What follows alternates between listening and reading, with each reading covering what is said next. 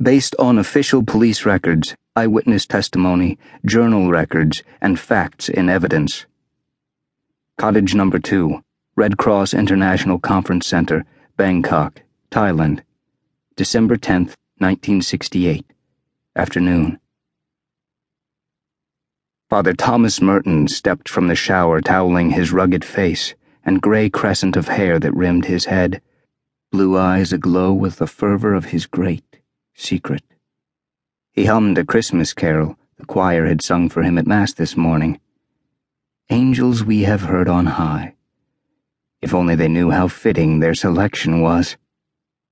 1 week ago, while visiting a sacred cave in Ceylon, Father had stumbled into something he suspected no soul now living had ever seen. Surely something no living soul was meant to see.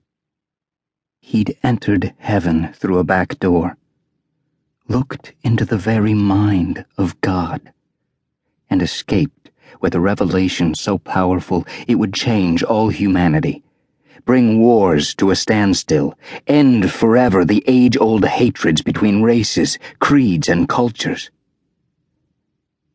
Even more earth-shaking, unlike revelations of Scripture, his vision did not stand on faith alone.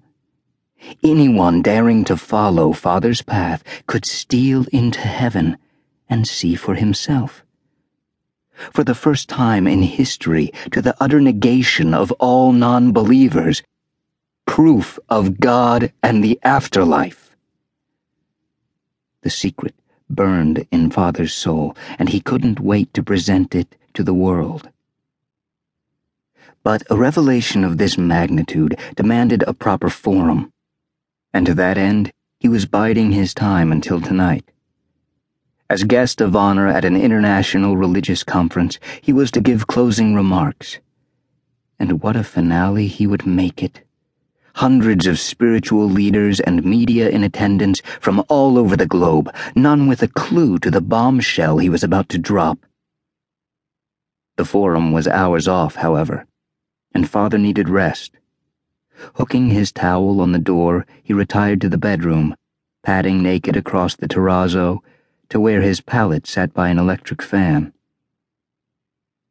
Moments later, he lay dead. But his great secret did not die with him. Father Merton left behind a journal.